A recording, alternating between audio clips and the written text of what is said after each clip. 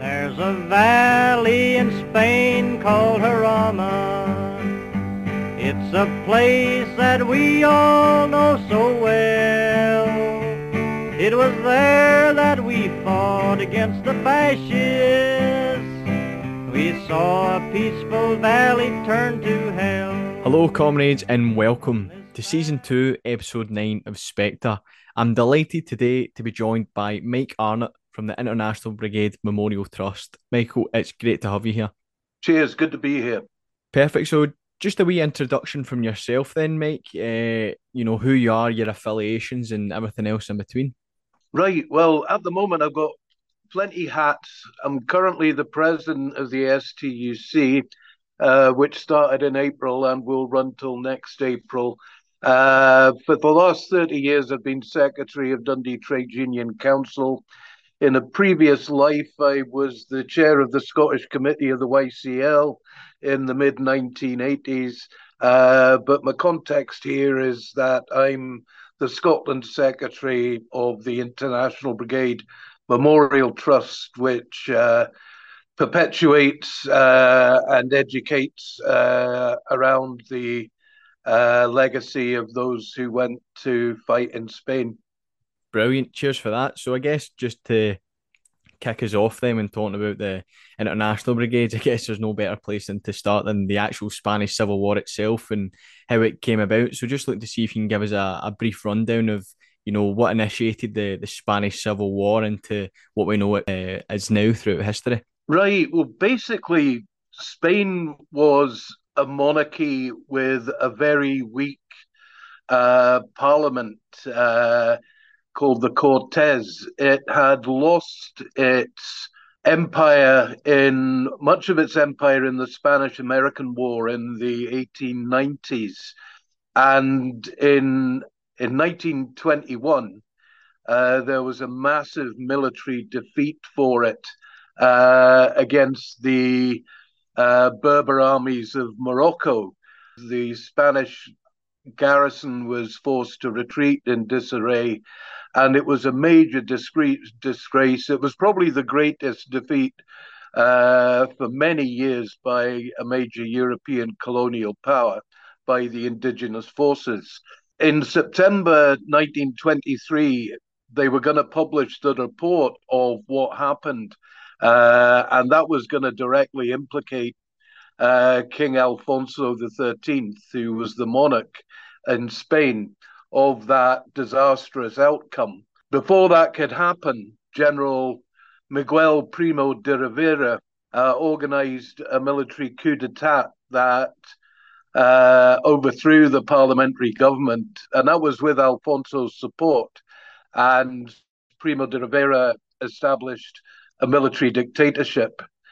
If we go forward, we go through to the 1930s.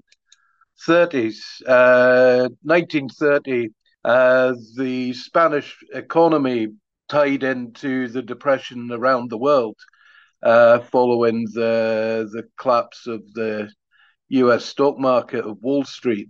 The Spanish economy is reeling, and Alfonso forces Primo de Rivera's resignation, and he's actually in such a physically broken state that 2 months after he's forced to resign, Primo de Rivera actually dies. Republican sentiment has grown because of the monarch's association with the dictatorship, which has become unpopular, and there have been excesses. And so Republicans and former liberal monarchists, Catalan politicians meet, and in August 1930, they actually overthrow the king. And then in the 31 elections, the Republican and Socialist candidates triumph overwhelmingly in the municipal elections.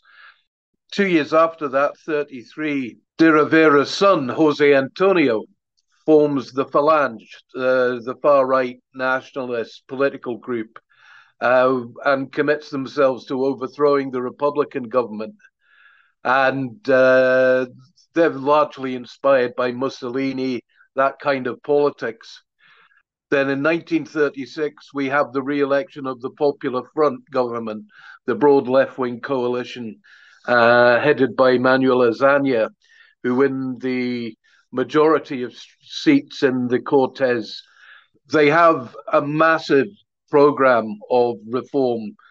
They want to reform education, basically expand schools in ordinary working class areas, modernize the education system and take it out of the hands of the Catholic Church, who basically control education in Spain.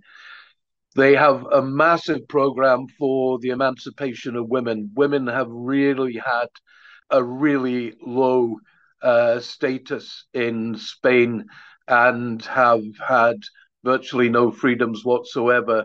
So there's a massive campaign for emancipation and advancing the role of women in society.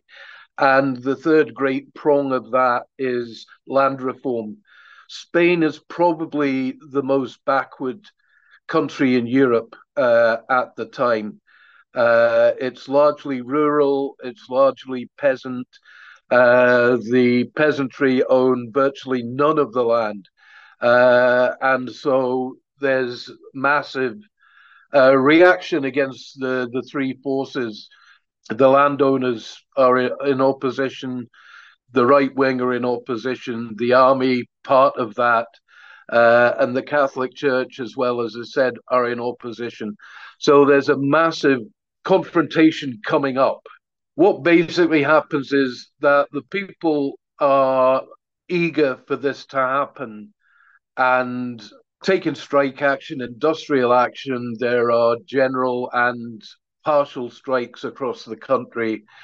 But also there's a reaction which happened in Spain. It happened in previous popular uprisings where they burned churches, they attacked the church, and various things like that. There's also civil unrest. There's killings on the street. There's tit for tat assassinations right across the country, left killing right, right killing left on the streets. But then on July 1917, spurred on by the assassination of one of the leaders of the extreme right, Jose Calvo Sotelo, by the government, by Popular Front security forces. The military make its move on the 17th of July. They've been planning a military coup for a long time, for months, possibly even longer. The coup begins in Spanish Morocco, and that's Franco. Franco has been sent to Morocco to get him out of the way because he was very unpopular and was expected to be involved in this kind of stuff by the Popular Front forces. So he'd been sent to Morocco, but then he declares that a rebellion has begun. So there is an uprising, the military uprise. They take to the streets, but they're defeated in most places. There are places in Granada, around Seville, towards the south of Madrid, down towards the area across from Morocco, across Gibraltar.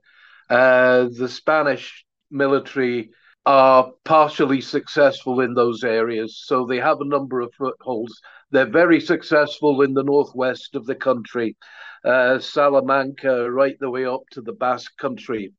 But it was a military coup that they had expected to succeed. What they didn't expect were the people, the militias coming out onto the streets, trade union militias, anarchist militias, socialist militias, communist militias, getting access to guns, where they took over nationalist garrisons and barracks, and where they were in the hands of the Popular Front government and aligned military gave workers weapons. So they took to the streets, and basically everywhere else they defeated the coup. So the coup initially was on very shaky grounds. What happened, though, was that there was consolidation. Franco went to the Italians, went to Hitler, and from the Italians, he got the promise of airplanes. And planes flew Franco's Army of Africa over from Morocco to that part of the south of Spain that they controlled. And this was a trained military force, Spanish veterans, colonial troops, the Moorish regulares who were feared throughout the war eventually because of their abilities. And they began a drive up through Spain that was only really stopped at the gates of Madrid in November 36. So that's really the genesis of what we call the Spanish Civil War. That was the forces behind it. That's what started it. That's how it began, and that was the initial elements of it. The the first big confrontation was at the attempt by the fascists to march into Madrid in November 1936 after having marched up from the south of Spain. One thing that was notable about that was the fact that as towns and cities were taken by the fascist forces, they carried out massive bloodbath of murders, assassinations. A place called Badajoz is famous for that early period of the war. Anybody who'd been taken up arms against them, anybody who was identified as a left, as an intellectual, as a trade unionist, were rounded up into the bull ring at Badajoz, and they were machine gunned in their hundreds. And that was, again, something that was to carry on throughout the war. The argument is that Franco could probably have been a lot more rapid in his military advance, certainly in the early part of the war, had it not been for this, basically his desire to clean up the areas that he captured before then moving on. So it was basically a moving pogrom, a moving campaign of death and assassination and murder as his forces progressed through Spain. Yeah, perfect. Don't think I could have said it better myself, Mike. Spot on. I think the history and the background to the beginning of the Spanish Civil War is something that's not really looked on with spotlight. Certainly in a broad kind of consensus. Don't think MD in school, certainly during my time, was ever taught about the Spanish Civil War or Spain's role during the Second World War. So it really is a really interesting history, and it becomes even more interesting when the international brigades come into effect, and certainly learning about the international brigades, not just here in Britain, from the different columns that came from literally around the world. It's kind of awe-inspiring to, as you mentioned, these working people coming up against a trained military force that was notably vicious and unrelenting, and to do what they done was amazing. So it's just to see if you can give us now an insight into the actual international brigades, and especially here in Scotland for the Scottish volunteers, how they first get involved, making their way to Spain to fight for the Republic, and certainly the impact that they've made in the world. Yeah, the international brigades, the idea of them came up through the Comintern. The Comintern is the international organization of communist parties around the world, which was based in Moscow. That's where the leadership and the administration of the Comintern was. So international communist parties meeting through the Comintern decided to start developing international brigades. And the first of them started arriving in Spain in October, the middle of October 1936. The two big initial groups were the French and the Germans, and the two first international brigades were the Tileman Battalion of the Germans and the Marseillaise Battalion of the French. The French were obviously next door, and they had a Popular Front government in France at the time, and so there were people willing to cross over and join in what had happened in Spain. The German situation was that many of them were in exile around Europe in various places, in exile from Hitler. There are some that are reported to have broken out of concentration camps in Germany so that they could come to Spain and fight, which is interesting. They were named after Ernst Thälmann, who was the leader of the Communist Party in Germany, who'd been imprisoned by the Nazis in 1933. His power base was Hamburg. He was born in Hamburg, lived in Hamburg, but once Hitler came to power in 1933, one of the first things he did was to arrest the communist leaders, and Thälmann was one of the first taken into prison and kept in a concentration camp. And he was eventually killed by the Nazis in a concentration camp. So many Germans, many French people, other people were starting to arrive in dribs and drabs. The first Scot probably arrived around October, November. But the first job of the international brigades was the defense of Madrid. They'd been training at Albacete, which is where the British battalion was founded and where they were based. But the Germans, French, and those that had arrived in October and throughout October were basically rushed to the defense of Madrid on the 6th of November when Franco's army appeared on the outskirts of Madrid. And basically, the international brigades fought this army to a standstill. They held Madrid, and Madrid was to hold for the next 28 months, effectively. They carried on shelling from a distance. They carried on flying over and dropping bombs. But due to the heroic defense, of which the international brigades played a major part in the second week of November 1936, Madrid didn't fall. No pasaran was the rallying cry.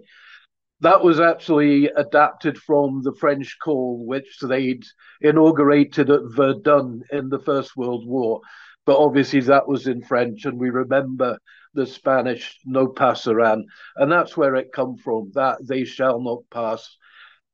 And you were starting to get British battalion people over now. Well, not British battalion, but Brits fighting with the French or the Germans. It was an interesting case of David Mackenzie. David Mackenzie was a student at Edinburgh University and went over very early in these early days and was involved in the fight for Madrid.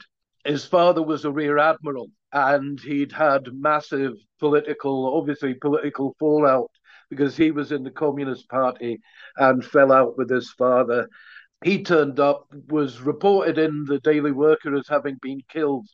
And his mother got very frantic about this and sent out to the Scottish Ambulance Service, who'd been in Spain since September.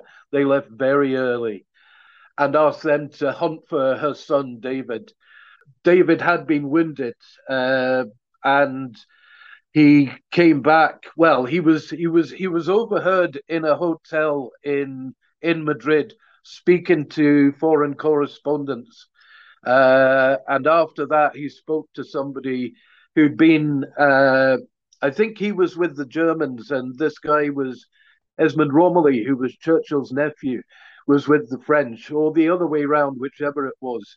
And one of them said to the other, well, we thought of coming over to to ask if we could fight with you guys because the Germans are fucking horrendous to fight for. And the other guy was thinking, well, we were actually thinking of coming to us to fight for the Thalmans because we found the French bloody awful to fight for. But yeah, I mean, the fight around University City, which is where that front line was, where that defense stood, was incredible. It was the first time that many of them had been in battle. Sam Lesser, who was a London archaeology student, also a Communist Party member, he actually went on to become the Daily Worker's representative in Spain and was actually still the Daily Worker's or the Morning Star representative who happened to be in Santiago in Chile on the day of the military coup in Chile in 1973.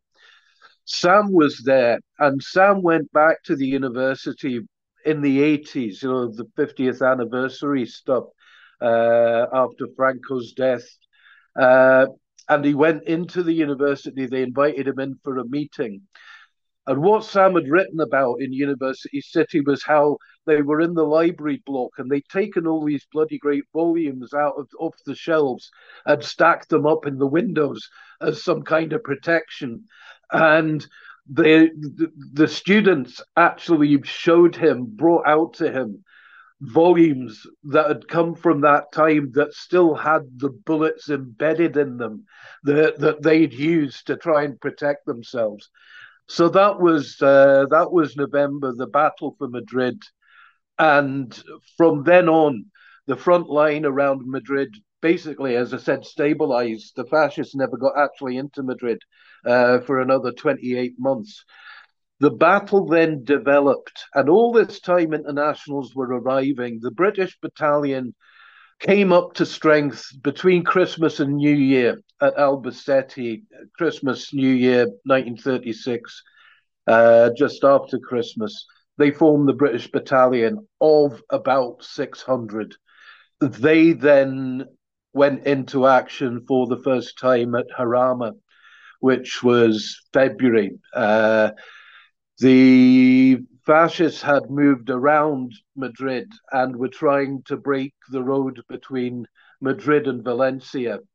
And the British, the Americans, the French, the Germans, but others, the Bulgarians, the Dimitrov battalion, were sent at great speed to try and fill this gap to stop the breaking of the Madrid-Valencia road. They went into battle on the 12th of February 1937. That was the first engagement of the British battalion. 12th, 13th, and 14th was absolutely horrendous. They'd moved up from Albacete, they were taken to Shinshon, and then they were driven up by lorries and dumped a few hundred yards from the line. They were told to approach the Jarama River, which, when they got up to this high ground, they could see it in the distance. What they didn't know was the fascists had crossed the bridges over the Jarama River the night before and were advancing towards them. So they went down to take their positions at the river, and some of them described hearing birds whispering past them. These were actually bullets. They were under attack, and they were in open country. They were in the flat river plain heading towards the river to take up defensive positions. They were then rapidly had to return up the slope, up this escarpment to take up positions, defendable positions at their section of the battlefront at Jarama. And that was on the 12th of February. The 12th was incredibly bloody. The fascists, and it was the Moorish regulares, these regular troops who they were up against, advanced towards them. They were trying to take up defensive positions. One of their four companies, number 2 company, was the machine gun company. They'd recently switched over from French machine guns to Maxims, and they didn't have the ammunition. They discovered when they got into position they didn't have the ammunition. They were actually individually putting bullets into the empty machine gun belts to desperately try and to get into a position, because without the machine guns, they would there was no chance for them.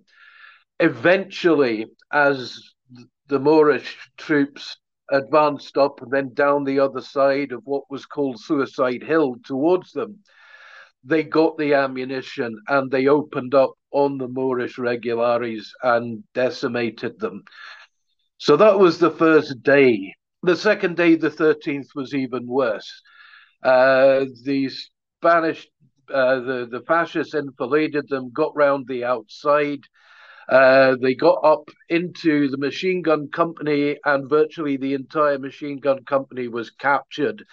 And that's when you see the famous picture of them all on the back of an open backed lorry, with a photograph of them all standing there. Jimmy Maley, Tommy Bloomfield from Kirkcaldy, a whole range of them. Jimmy Rutherford, the YCL member who was captured, went back and was shot a second time when he went to Spain. So they were all captured, taken away. That's when what happened was called the Great Rally. Frank Ryan and Jock Cunningham, Jock, Glaswegian born, Jock and Ryan rallied the troops. They actually sent people around to look in nooks and crannies. They found folk hiding. They said, come on, lads, back to the front. They rallied them because the fascists had taken the front line effectively and were within 50 yards of taking the road. They rallied them. They marched back to the front, singing the Internationale. The fascists thought this was fresh troops, and they were eventually driven off the front line back down to their former position. So this, what was called the Great Rally, saved the day at Jarama. But at the end of the 3 days, 12th, 13th, and 14th, out of the between 500 and 600 of the British battalion that turned up at Jarama on the front line, there was only about 150 of them left fighting. The rest had either been killed, wounded, or captured. I mean, there were 5 from Dundee killed at Jarama. 39 Scots in all were killed at Jarama. Many, many more wounded.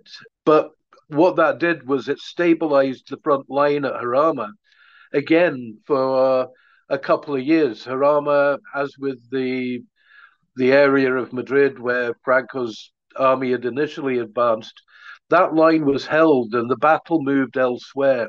For the British, it moved in July to a place called Brunetti. Brunetti was meant to be an offensive movement by the Republican Army. Start of July, the British battalion, there were about 4 of them, 400 now, back fighting. Because numbers had been built up again. They were on this higher ground. They marched down basically onto this plain to take the town of Brunetti, a number of other smaller towns around it. Villanueva de la Cañada was one of them. And they basically got caught up. They couldn't dislodge the fascists from these towns, and they couldn't advance beyond it and leave these pockets of fascist troops behind their lines. So they basically had to try and clear each town and village as they came up to it. The temperature at the time was incredible. Many of them had never faced temperatures like that. They were without proper supplies. Water and food was very infrequent. They made great gains. They did well initially, but the other thing was that the fascists responded very quickly. They brought up forces, and effectively superior forces. Once they'd identified that this is where the Republicans were trying to break through, they brought up big reserves. They were using planes, they were using tanks, and basically Brunetti as a breakthrough didn't happen. And was very, very costly. As I said, 400 odd of the British battalion were involved in the Battle of Brunetti. I think there were 42 left at the end of the battle who hadn't been killed, wounded, or captured. And of course, many of them were wounded. It was a bloodbath. It wasn't pleasant. But again, the British battalion were withdrawn from the line. They were given time to recoup. The numbers were built up again as more folk arrived, and they next went into battle at Teruel. Teruel is way to the north, and they found themselves attacking the town of Teruel in December in one of the worst winters that Spain had encountered for about 50 years. But they succeeded. They took it and held Teruel, tried to hold on Teruel, but in January again, massive reinforcement, counteroffensive by the fascists drove them out. And what effectively then happened after Teruel, from the start of 37 right the way through 38, right the way through 38, was what was called the Aragon retreats. They were almost in constant retreat. There are famous places like Gandesa, like Caspe, where they stood and fought to allow the Republican army to retreat. But they were basically on the run for the next few months. One of the great disasters was Calasiete. Calasiete was on the 31st of March, 38. The British battalion were on the march, and they saw tanks coming towards them, which they mistook as their own tanks. They weren't. They were Italian tanks, and basically didn't realize this until too late. The Italians opened fire on them. There were troops behind them who joined in, and basically the British battalion scattered, but not before they'd lost a number of dead and over 100 captured, which was a large proportion of their number. But again, they carried on this sporadic, improvised retreat until they got to the River Ebro in June and blew the bridges. And because they blew the bridges, the fascists couldn't chase them anymore. So they were able to reconsolidate along the line of the River Ebro. And in July, we had what was effectively the biggest battle, certainly the biggest Republican engagement of the war, when the Republicans decided to cross back over in an offensive over the Ebro, and particularly bloody encounters. Gandesa again was a town which they'd held previously before retreating over the Ebro. That was their target again for taking, and it was particularly bloody. They were then unsuccessful. They were driven back. And then the battle moved to the Sierra Pandols, up to the mountains. And it was there where, again, more bloody fighting. They were due to withdraw from the front. They'd withdrawn from the front, but then they were sent back. They were asked if they would go back, and they agreed to fill a gap that had appeared in the line. And again, I think they lost dozens, maybe 100 in that brief spell, 2 or 3 days. What had been happening politically on the scene was that the nationalists saw that they were winning. The Republicans feared that this was the last throw of the dice, and when the Ebro battle failed, they basically tried to throw themselves on to the mercy of the great democracies, Britain, France, and the others, to say that, okay, what was offered months before was that all the internationals on both sides should be withdrawn. and obviously both sides refused at that time. The British battalion were withdrawn from the front in September 1938. They went back to base. There was a final moving parade through Barcelona in October, at which Passionaria gave her famous speech, thanking the international brigades for their contribution, and telling the people of Spain to always remember the job done by the international brigades. And then on the 7th of December, they were withdrawn.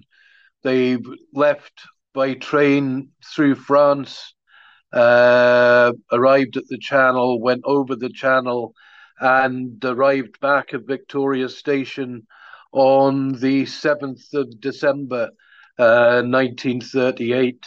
They then had a huge rally there. Attlee spoke, a number of others spoke, the Brigadiers spoke.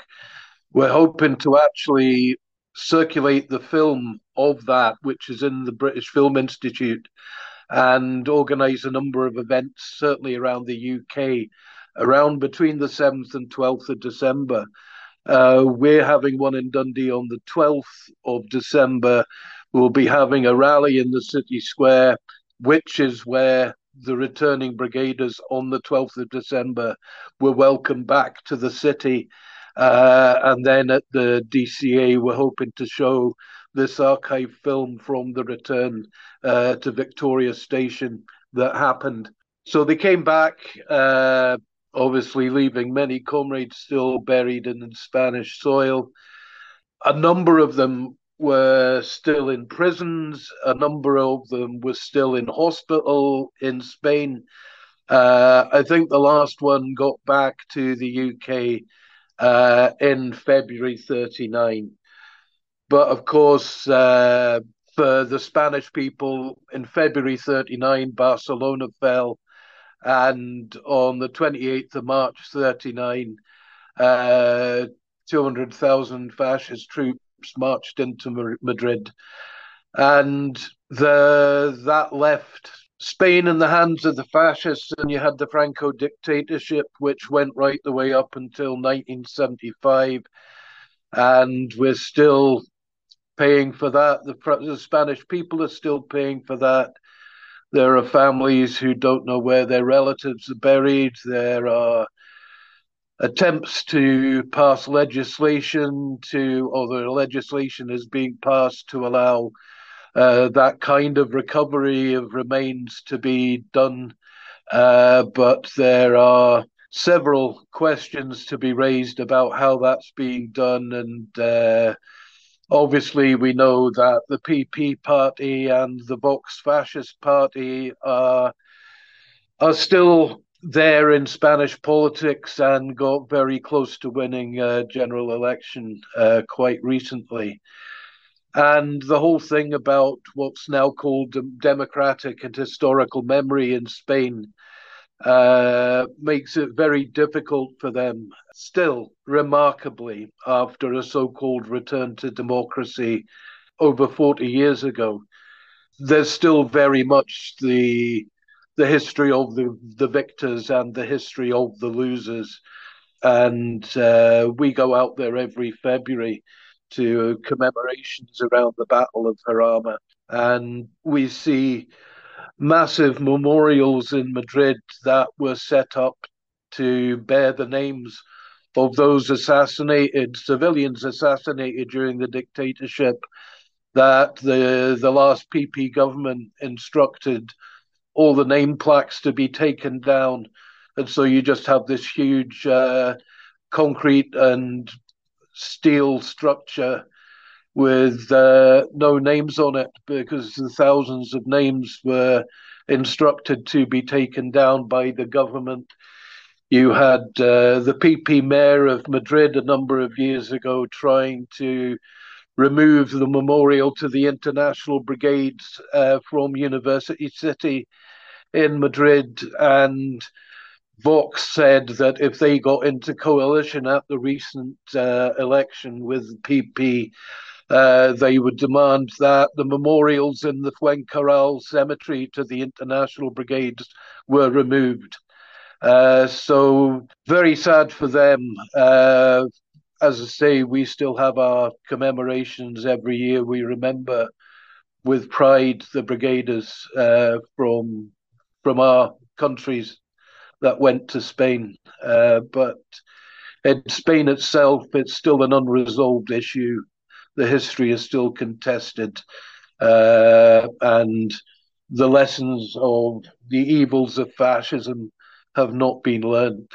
Yes, spot on, Mike. That's an excellent rundown. I think the International Brigades, we could probably dedicate a full episode or a couple episodes just to the amount and the history of each brigade and how they managed to travel to Spain. Obviously, I think in Britain, like you said, some people went there independently very early on. A lot of the time during the British Battalion's time, where official channels sort of being operated covertly by the Communist Party and that, and getting people over there. And as you mentioned, obviously, Willie Maley's dad, Jim, being an international brigadier, certainly having read the book he wrote along with a few other contributors.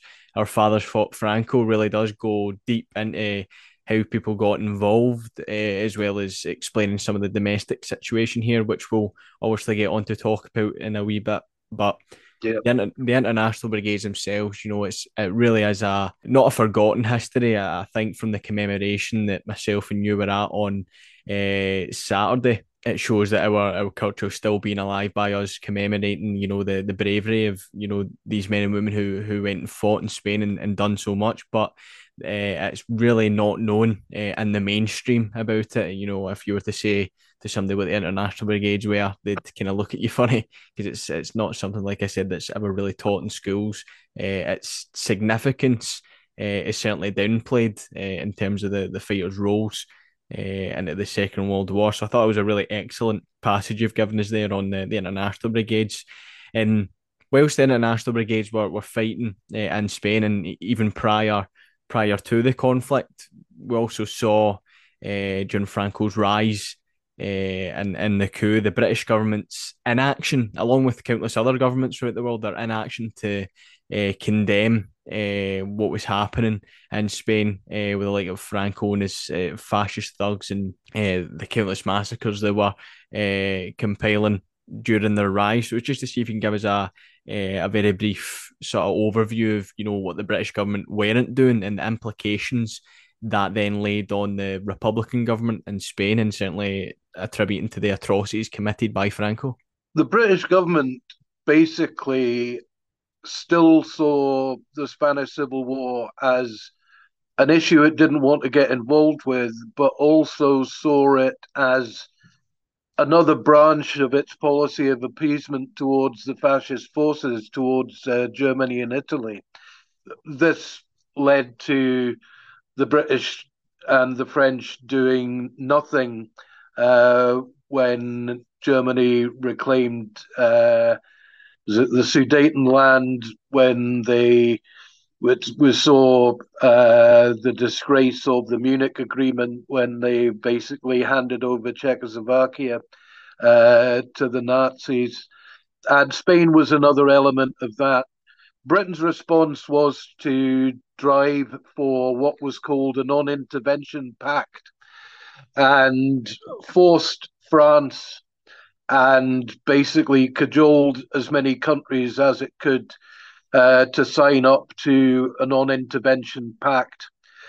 Ironically, on the one side, Italy and Germany signed the non-intervention pact. Also, the Soviet Union signed the non-intervention pact. And basically, there was an international policing situation which not only prevented the Spanish Republic from buying legitimately its own arms to defend itself as a democracy, Britain and France basically closed that down. They prevented the Spanish government, legitimate Spanish government, buying any sort of weaponry. The only source of weaponry came from the Soviets and Mexico, and a lot of that was shut down over land when France closed the border. People fleeing over the border at the end of 39 reported seeing trainloads of planes and other war material at the goods yards on the French side of the border that had been stopped from crossing over. The ironic thing as well was that Italy certainly was given a role in enforcing non-intervention. This was stopping anybody from sending in supplies to either side.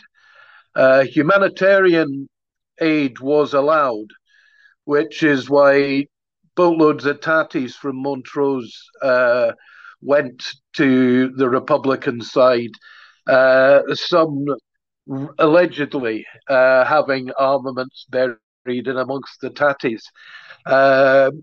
Obviously, there were the ships full of aid that was sent over from Britain. I mean, the Aid Spain movement was massive. It was the greatest example of its kind in this country of people from across the social spectrum raising boatloads and boatloads of humanitarian aid to send to Spain. I mean, they were having whist drives in the posh streets of Edinburgh, and women were pushing prams around the mining villages in Fife and Lanarkshire, collecting what they could to send to Spain. It's one of the great, remarkable, and wonderful elements of the Civil War. But basically, it made it very difficult. And the irony was saying about Italy being given patrolling status on the Mediterranean, on the east coast of Spain, was that a lot of supplies and even legitimate boats that were trying to get through to Spain were sunk by Italian submarines, who had this role of being combatants, but also sinking legitimate merchant shipping. The National Union of Seamen actually brought out a feature film, made a film which that tried to get into cinemas but was blocked. We've shown it since. It was on at the DCA a few years ago. The IBMT got it remastered, and it was a film made by the National Union of Seamen and the Masters Union, the Shipmasters Union, to try and put pressure on the British government, because so many British merchant ships were either being sunk by being bombed by the German Condor Legion, or were being bombed were being sunk by Italian submarines.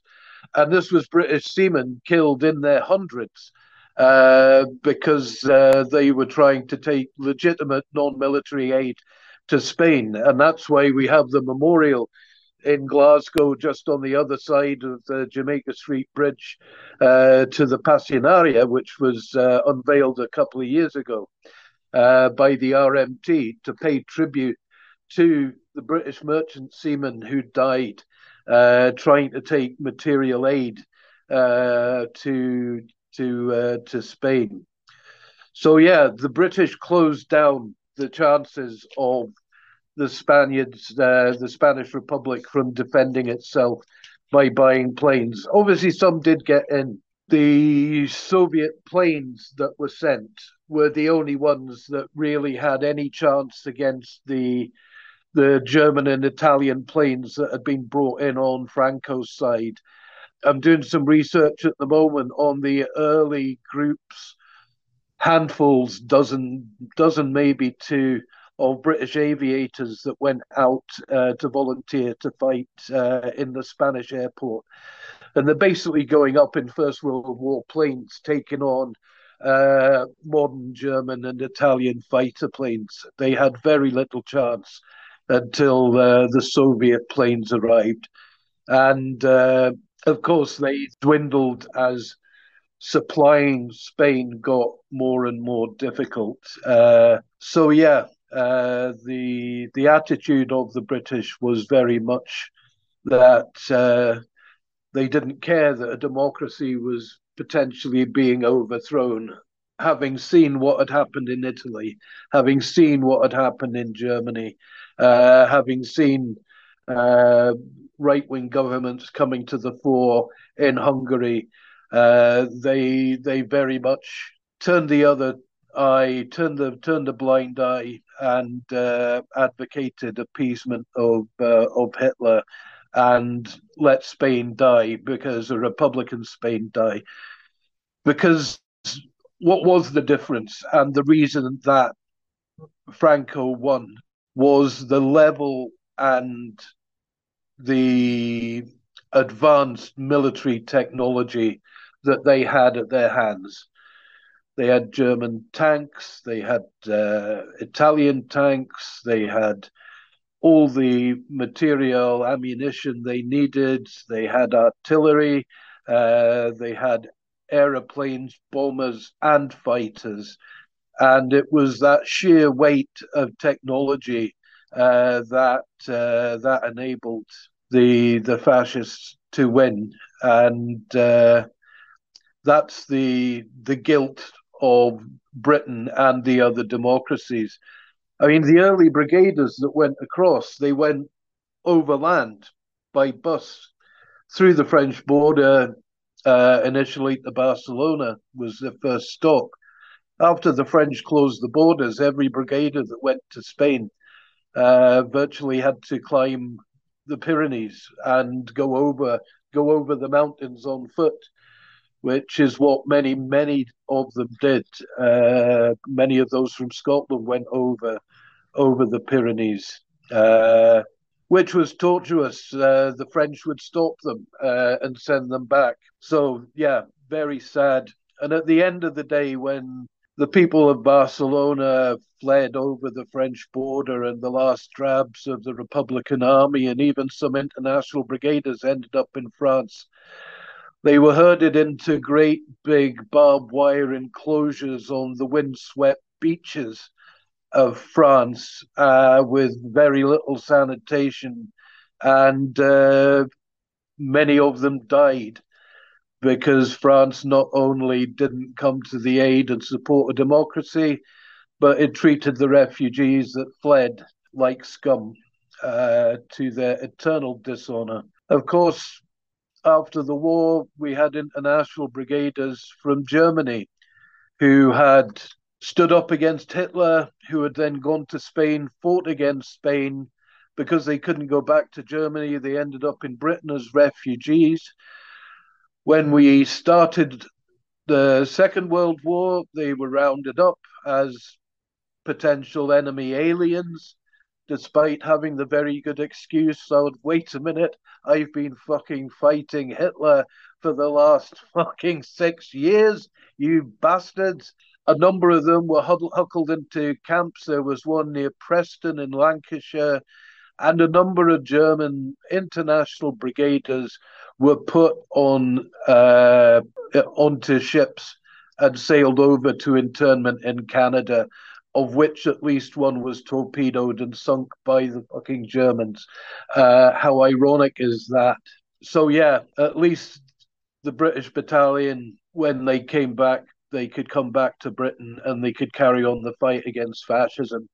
For some, it was much more difficult.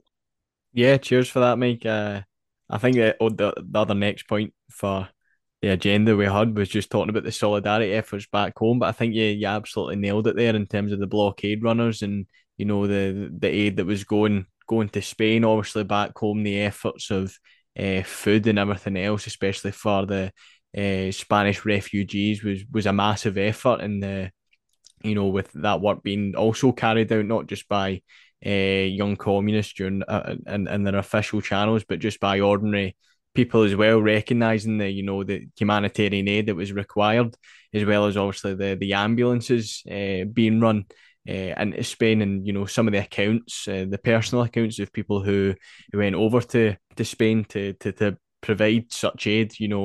It's really harrowing when you hear some of the stories of the death and the destruction at the hands of the fascists, and the accounts of, because they were on a humanitarian mission, sometimes they were picking up wounded fascist soldiers and take them back to hospitals, and really real personal accounts of anger as well, and even having to treat them. And obviously, what was captured in a I guess propaganda point of view was the destruction from the bombs and the horrible deaths and injuries of countless children. It's certainly images that have been sort of like scarred into me from really looking into the conflict, and how it was relayed to the British public back here. And it's certainly a horrifying image that clearly struck a chord with the workers of Britain to do what they can to aid the people of Spain. One of the great things that we're always reminded of when we go over to Madrid is the price paid by the civilian population, particularly in 1939, 40, 41, when the mopping up exercise took place of going round towns and villages where the victors would ask people to identify anybody who'd fought in the Republican Army, any intellectuals, any socialists, any communists, any trade unionists, and many, many thousands were imprisoned. Many, many thousands were taken following the knockador at the dead of night and taken out and shot and buried in ditches. And there's been no accounting for that. There has absolutely been no accounting for that. When we go to Tarancon for the memorial service for the 39 Scottish Brigaders who fell at Jarama, there are two memorials of names of the victims in Tarancon of the Franco dictatorship, and they were vandalized. At the top of them, on top of each of them, it says victims of the Frankist dictatorship, and these are ceramic plaques. And the Frankist dictatorship was chiseled off in an act of vandalism, at the same time as a bucket of red paint was thrown over the memorial to the International Brigaders. So, yeah, they paid a heavy price. And after Cambodia, there are more undiscovered mass graves in Spain than any other country in the world. Yeah, I guess when we talk about the aid as well that was being rallied up back home, it's also worth looking again through that political lens to the development and the rise of fascism throughout Britain, and certainly within the Spanish Civil War's context. I mean, certainly through the efforts and the apostles of the Catholic Church in drumming up support for Franco, it led to large contention, especially here in Scotland, against the Spanish Republic, and most notably Mosley and his fascist thugs growing and touring around the whole of Britain. So it's just to see if you can give us an insight into those two things, and the implications that certainly had on the home front here in Britain whilst the Spanish Civil War was raging. Well, the black shirts were present in Scotland. I mean, in Motherwell, they had the license to the tennis courts in 1934 in Calder Park. They'd been franchised by the council to the fucking British Union of Fascists. So if you wanted to play a game of tennis in Motherwell in Calder Park in 1934, you actually had to rent the tennis courts from the British Union of Fascists. The black shirts had meeting halls, they had premises in Glasgow, at least one. They were very predominant up in Aberdeen because their Gauleiter, their kind of secretary for Scotland, was a member of the aristocracy, minor aristocracy based outside Aberdeen. and they put a lot of effort into having demonstrations and having a presence in Aberdeen. Bob Cooney and a number of the Aberdonians who ended up in Spain, none of them went early. There weren't any Aberdonians at Jarama because the Communist Party had instructed Bob Cooney and the other Aberdeen comrades they had to stay in Aberdeen to fight the black shirts. If you get a copy of Bob Cooney's book, which was, can't remember the title off the top of my head, but his memoir has been published by the Marx Memorial Library. If you go onto the Marx Memorial Library website, it'll certainly be in their merchandise section on their website. But he talks about the campaign against the black shirts in Aberdeen, and it's absolutely inspiring. They used to have kids on bikes, folk on trams. The tram drivers would tip them off if the black shirts were assembling, and they would literally drive them off. They would battle them off the castle gate, off the streets, and led a wonderful campaign. This was duplicated in other places across Scotland. I was looking for references to the black shirts in Dundee. I found one from Arthur Nicholl, who went on to command the anti-tank battery in Spain. But Arthur Nicholl talks about driving them out of the city square on one occasion, and they never came back.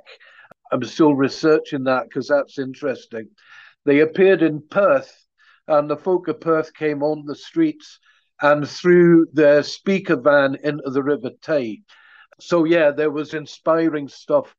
But the Catholic Church in Britain played a major role.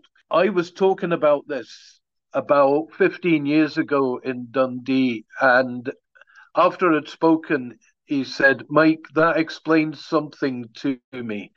That explains something I saw as a small child when the priest came up to the door and chapped on the door. My father opened the door, and about 30 seconds later, the priest was lying flat out in the closey after my father decked him. And he said, my father was a Catholic. That's why the priest was at the door. And he said, you were just talking about the Catholic Church going door to door around Dundee, particularly in Lochee, which is a Catholic area, collecting for Franco. And that would explain it. Said that was why my father decked the priest in the closey, because the priest had turned up and chapped on the door and asked for money for Franco.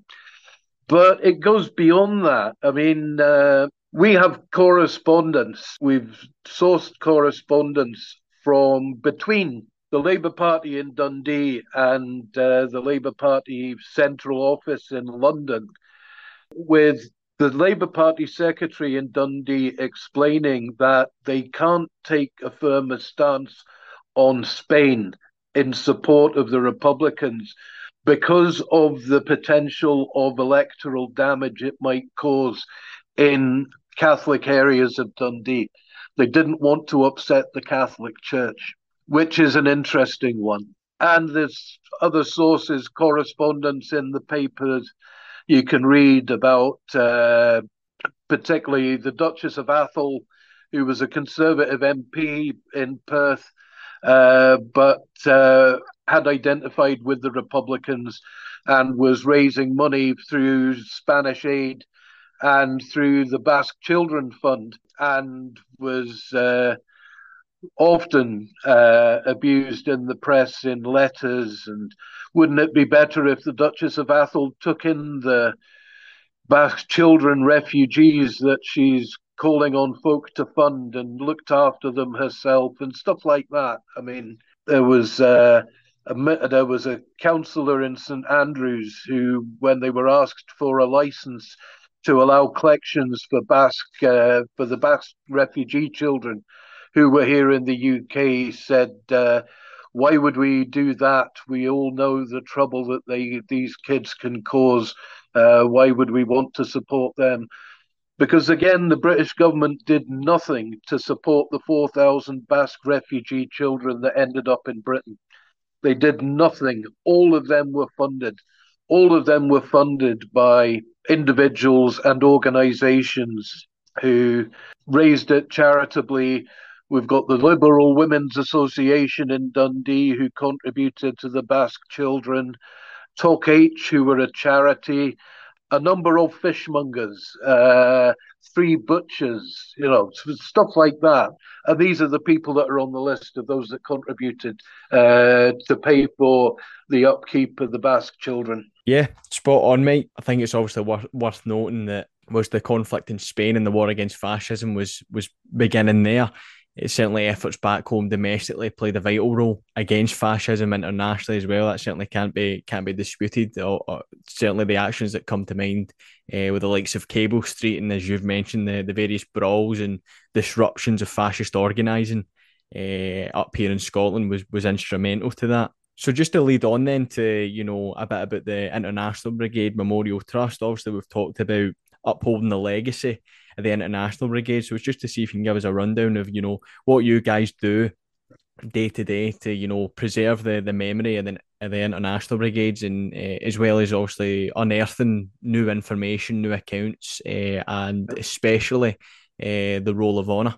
Yeah, we're a charity which sometimes has implications about how political we can be in our pronouncements. So we have to be sometimes careful about that because of the rules of charitable organizations. We were formed in 2001. The IBA was the International Brigade Association, which was strictly for brigaders and their families. And one of its hallmarks was the discipline with which it was run, because if a brigader died, his spouse, who would have been able to attend meetings and get-togethers and stuff, was immediately excluded from membership. They would drop out. So it was decided in 2001 by a number of academic supporters, notably Paul Preston. Richard Baxel is another famous historian of the Spanish Civil War in the UK. And a number of supporters, just ordinary folk like ourselves, who were inspired by the legacy and what was remaining of the IBA, decided to form this broad organization called the International Brigade Memorial Trust. The aims include to protect and project the legacy of those that fought in Spain, why they went, why they fought, to encourage folk to research, encourage folk to support local memorials and to have commemorative events regularly at those memorials, but also education. We've been doing a lot of work. It's actually still an element within the higher, or is it the higher still, history curriculum in the Scottish curriculum.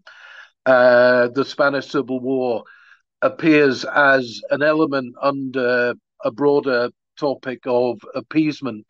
So it's still effectively on the curriculum up here.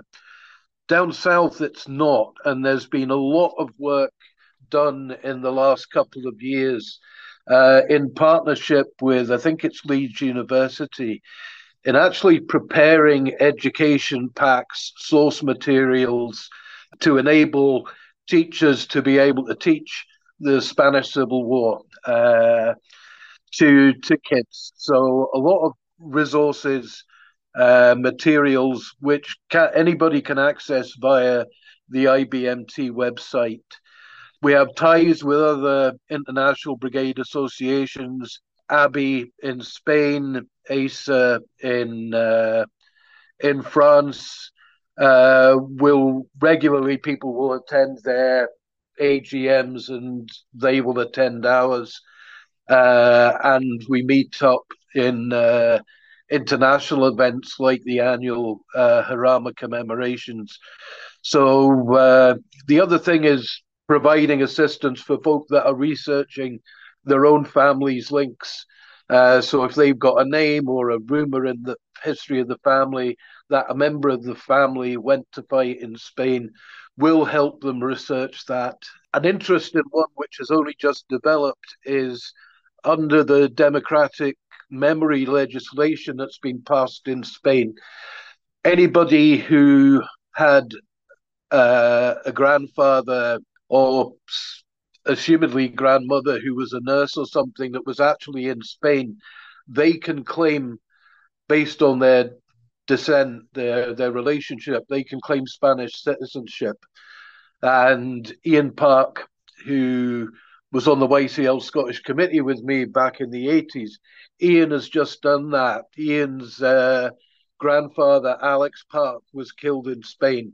And Ian is just going through he's moved to Spain himself just in the last couple of months, but he's actually going through the process of doing the necessary paperwork to enable him to take Spanish citizenship. So we can help out in circumstances like that as well.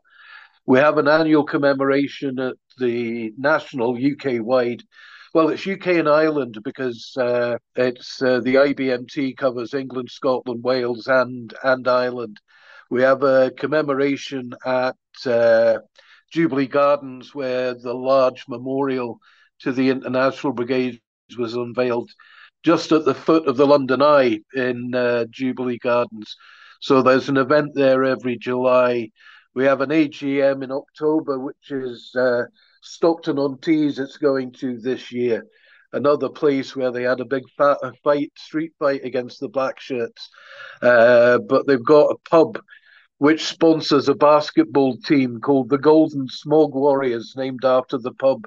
And the pub has a huge painted mural of Guernica on the outside wall with the names of the International Brigaders who went from Stockton.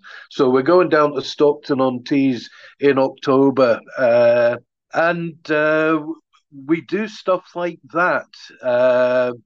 Obviously, we help out where we can, and we keep the Roll of Honour. My mate Alan Lloyd has just taken that over from Richard Baxell. So Alan Lloyd, based in Southampton, a good comrade, Alan has taken on the task of going through the records and refreshing all the records that we have of the International Brigaders. Now that's, again, an online record that is accessible via the IBMT website. So folk can see stuff there and see whether they can find a relative, or we can then research a relative if they're not on the database to see if we can find records. We go into the Moscow archives, which are online, which are basically images of the original International Brigade archives that were out in Spain, their daily lists, their pay books, documents of about the Brigaders from the Spanish Civil War, so we can challenge that. There was a wonderful one that's just been posted up on Facebook. There's a place called Vic in Catalonia. And it's where there was a major hospital, Republican hospital, during the Civil War. And this guy has been trying to find out about his mother, who was a nurse in Spain. And the researchers in Spain have found out that, yes, this woman called Chrissy Wallace, she was a nurse in Spain at Vic. And sadly, she died in an epidemic. It was a typhoid epidemic, and in 1938. And because people knew her, because people were aware of her, and people were aware of the job that was done, because they didn't just treat the International Brigaders, they treated the local community as well. And the local working class and peasant communities in Spain largely didn't have access to health and safety, any sort of health service. So they looked after the citizenship as well as the wounded brigaders. And she died in a typhoid epidemic And we've been able, our friends in Spain have been able to research the fact that potentially the largest funeral service that ever took place in the city of Vichy in Catalonia was for the 23-year-old Glasgow-born nurse who died in 1938 and was nursing the international brigades. And the city turned out in its thousands for the funeral service of this 23-year-old Glasgow woman, born in Anniesland, who actually married a Jewish doctor who was also with the Republican military medical service. And we've been able to pass that on to their family, or the son of the two of them, who was 1 year old when his mother died. We've been able to pass that information out to him in Australia. So there's stuff like that, which is really good. And it's also the fact that folk in Spain are now taking, students in Spain, young people in Spain, are taking a bigger interest in what's been happening and the fact that they were never taught. So all these things we're involved with, and it's really fulfilling. I mean, our next commemoration is a week on Saturday at Kirkcaldy, 4th Avenue at 11 o'clock. So there's always a good turnout in Kirkcaldy for the Fife Brigades. People like Huey Sloan, people like Tommy Bloomfield, who was with the machine gun company captured at Harama. Huey Sloan's remarkable. He was in the YCL. He came over to Dundee as a YCL organizer and recruited a number of the Dundee Brigades into the YCL. But Huey Sloan, when he fought in Spain, went under an alias of Hugh Smith. And when they went to put the names on the memorial in Kirkcaldy to the Fife Brigades, they put down H. Sloan and H. Smith because they didn't know it was the same person. And Huey had to tell them, oh, they're actually both me. But Huey was the man who nearly shot Ernest Hemingway because he was with the anti-tank unit and he was on guard duty. And he noticed these three shady characters poking around the vehicles. And he raised his rifle and shouted, "Who goes there?" And his sergeant ran out of the tent and says, "Oh, wait a minute, Huey, don't bloody shoot them. We'll see who they are." And one of them was Ernest Hemingway. So Huey Sloan could have been the Fife Brigader who shot Ernest Hemingway. And the wonderful thing is all these little stories. The nurse from Anniesland, Huey Sloan shooting Hemingway. There's lots of little details. The new book that Liam Turbott's brought out just recently about the three brigaders who were born on the islands, who all ended up fighting in Spain. Remarkable little stories, little vignettes that kind of add the depth to the overall picture. Yeah, spot on, Mike. That's fantastic, and certainly the work that you guys do is, it really is out of this world, and really bringing the life and the memory of these international brigaders to us all. And like you says, those wee stories, yeah, they really are. That gives you that sense of a boost in morale, even in the darkest of times. Reading Willie Melley's book, where he recalls obviously his father, and like you said, that photo when they're captured and on the back of that big pickup, and one of the locals running out, obviously sympathetic to Franco, and he's carrying a big club and shouting, and one of Jimmy Melley's pals turns round and goes to him, goes, "Oh, he's a cheery bastard, isn't he?" But they small stories that really are sort of like the brightness and the in the dark of the situation that the international brigaders found themselves quite often, just due to the conditions, and as we've said throughout this episode, the fact that they were fighting a trained army, and it certainly wasn't any small army with the likes of the backing from Hitler and Mussolini.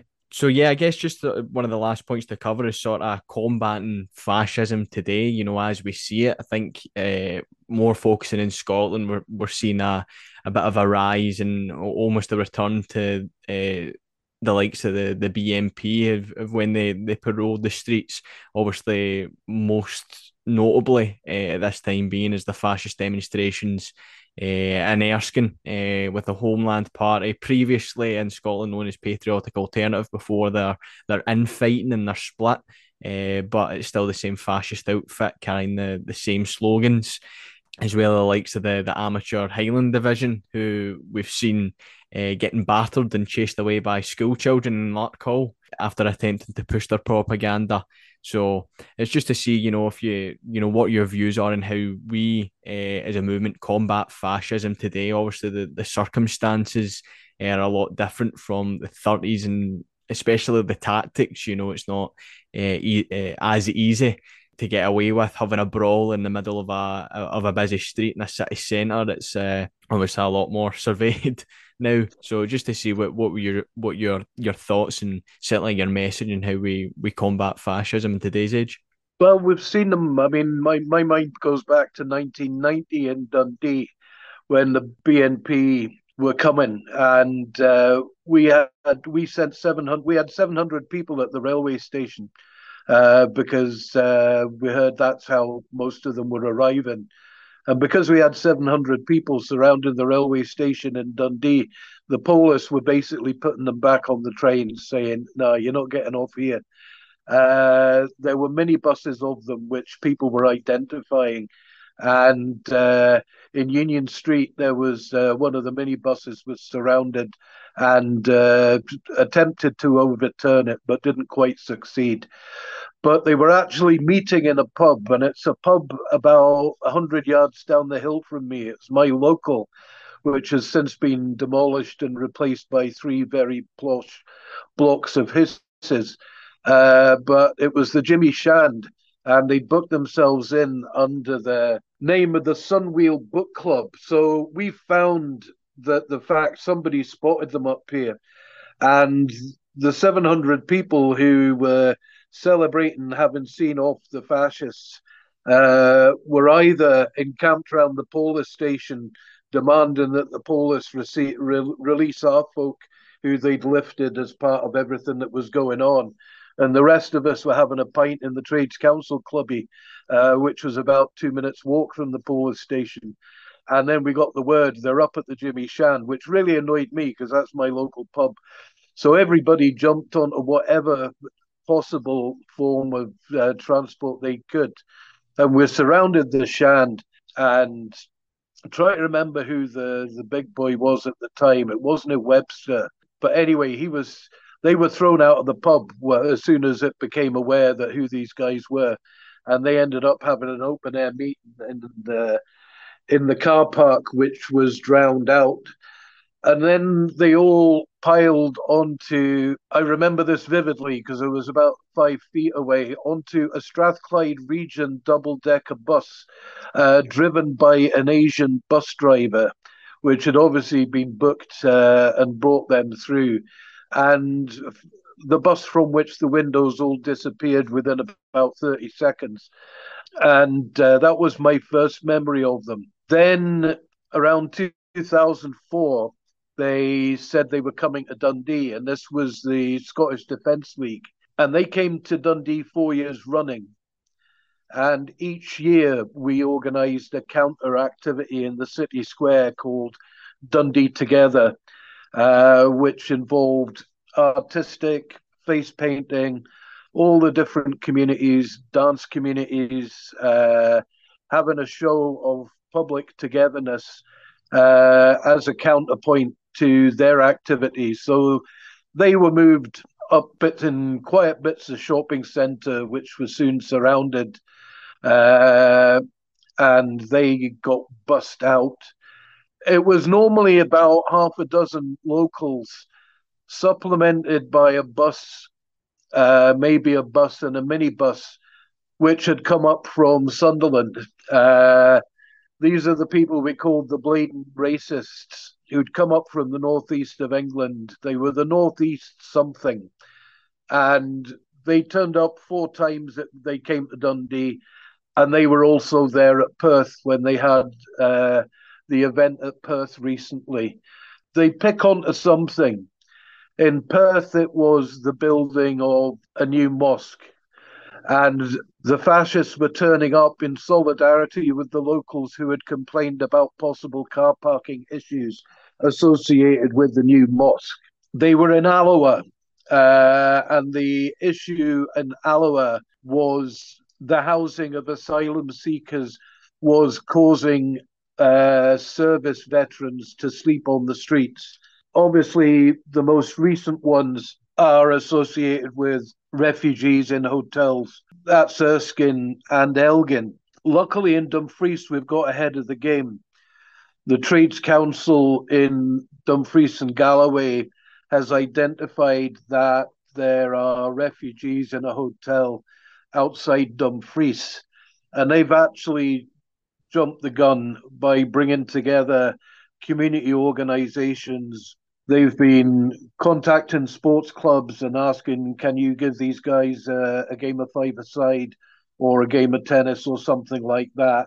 They've been meeting with civic organisations and basically trying to prevent what happened at Erskine, which was the fascists got in and said, these people are convicted rapists, these people are this, these people are that, and immediately trying to turn the population against them. They've been there for months now at Erskine, turning up on a Sunday. It's the same sorry ass bunch of 7 or 8, but they're outnumbered, and we now have locals in Erskine who are doing work with the refugees, making them welcome, bringing them supplies, bringing them food, bringing them toiletries, stuff like that. And a lot of that was part of what we managed to do at Elgin and what we've managed to do at Dumfries, which is circulate leaflets explaining what's happening, letting the public know that why the fascists were there, why the people needed solidarity. So it's actually working in the communities to try and head off any preemptory attack politically that the fascists can make to turn the local community against the refugees. Because what happens generally is we find that once they know who the people are in the hotels, the animosity disappears. There's maybe not a massive outswelling of sympathy and solidarity, but at least that initial mistrust and potential for hatred and alienation can be headed off, which is an important starting point because it stops the fascists being able to build in any meaningful way in these areas. Occasionally, and I can't say this as a representative of the IBMT, there are requirements for more direct forms of action when that circumstance presents itself. But education is the ground base, and it's certainly something that the IBMT would identify with as part of the legacy of the international brigades, is that continuing to educate people against fascism, of what fascism does, how it operates, how it tries to divide and isolate people the same way as it did with the black shirts back in the 30s. And we know they'll get supported by the police and protected by the police. One of the scenes that shook me, well, didn't shake me, but historically, one of the scenes leading up to Cable Street was that mounted police charged and tore down the British Legion banner of the Jewish Ex-Servicemen's Association, which was being paraded at Cable Street. And when the police tear down the banner of an establishment organization like the British Legion in their thirst to defend fascists, it's an indication of eternal vigilance. Because the labor movement isn't extensive as it was. I mean, you couldn't say maybe like you can previously that there's a trade unionist or a Labour Party member or a left drinking in every pub in Dundee or every pub in Glasgow. So there is potential for little groups to go around, do paper sales, leaflet, stir things up without appearing on our radar. Again, this takes back to the point in Aberdeen where they used to have folk that would tip you off, kids on bikes, tram drivers, that network in the community of being able to quickly respond when these bastards first rear their head. But eternal vigilance, internal education is what we have to do and continue to have to do because we see what's happening. A very brave organizations doing stuff down on the south coast of England where it's hardest to do some of this work because of the nature. Bridgewater Trades Council organizing down at Portland where the big floating cell has appeared. And the labour movement will be there. It's usually trades councils in Erskine, Moray Trades Council up in Elgin, Bridgewater Trades Council down at Portland.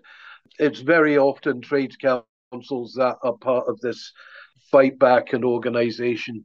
So they're very important. It's also trades councils that are generally at the core of local organisations and local groupings that keep the memory of the international brigades alive. Obviously, other organisations do as well, but I always have a word for trades councils because of my involvement with them. Yeah, spot on, Mike. Especially on the points of education. It's all well doing the work that we're doing, but if we're not educating the new generation on the dangers of fascism and how we tackle the economic complexities that lead to its rise, then all of our efforts are essentially just in vain. So yeah, you're absolutely spot on. So yeah, just to round off and finish the episode, then just for any last talking points, but most importantly, where can we find the International Brigade Memorial Trust on social media and online and that? IBMT, if you go Google IBMT, you'll come up with the IBMT website. There's an International Brigades Facebook page, which is basically the official Facebook page of the IBMT. There's also a very important one called International Brigades Remembered on Facebook, which is the main UK one.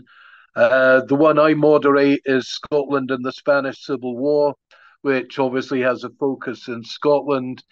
Facebook in Ireland, it's FIBI, Friends of the International Brigade Ireland, FIBI. They have a very active Facebook page, and they have a lot of commemorations in Ireland. They seem to have a tradition of having individual memorials to the individual brigaders where they lived.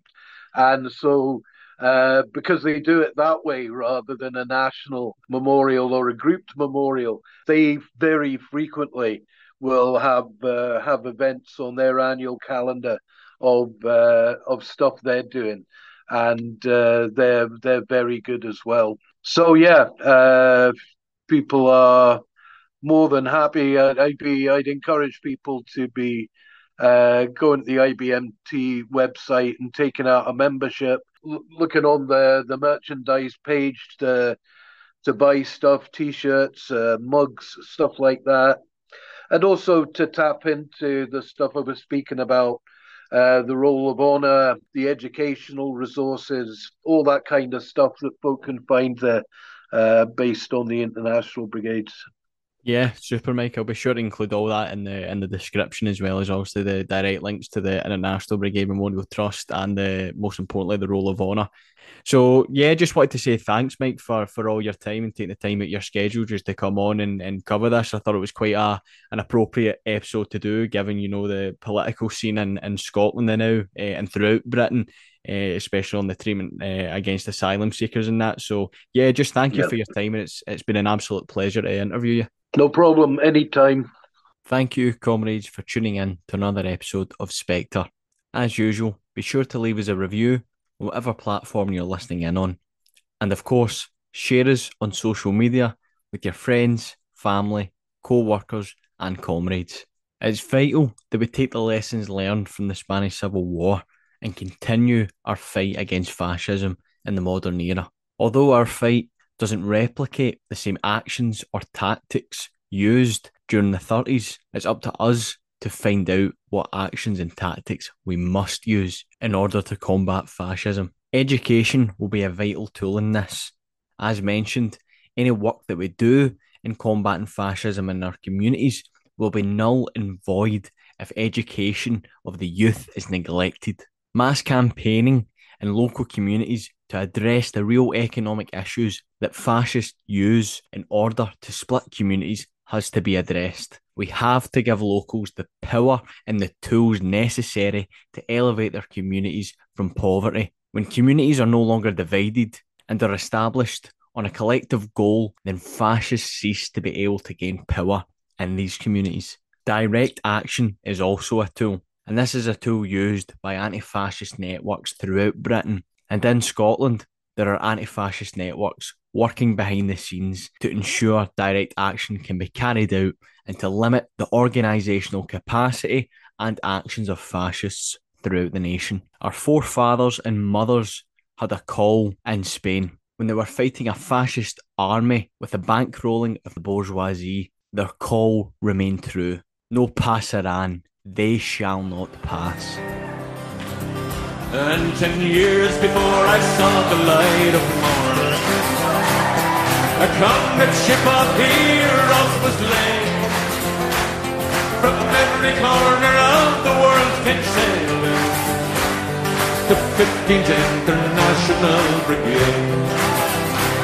They came to stand beside the Spanish people to try and stem the rising fascist tide. Franco's allies were the powerful and wealthy. Frank Ryan's men came from the other side. Even the olives were bleeding as the battle for Madrid had thundered on.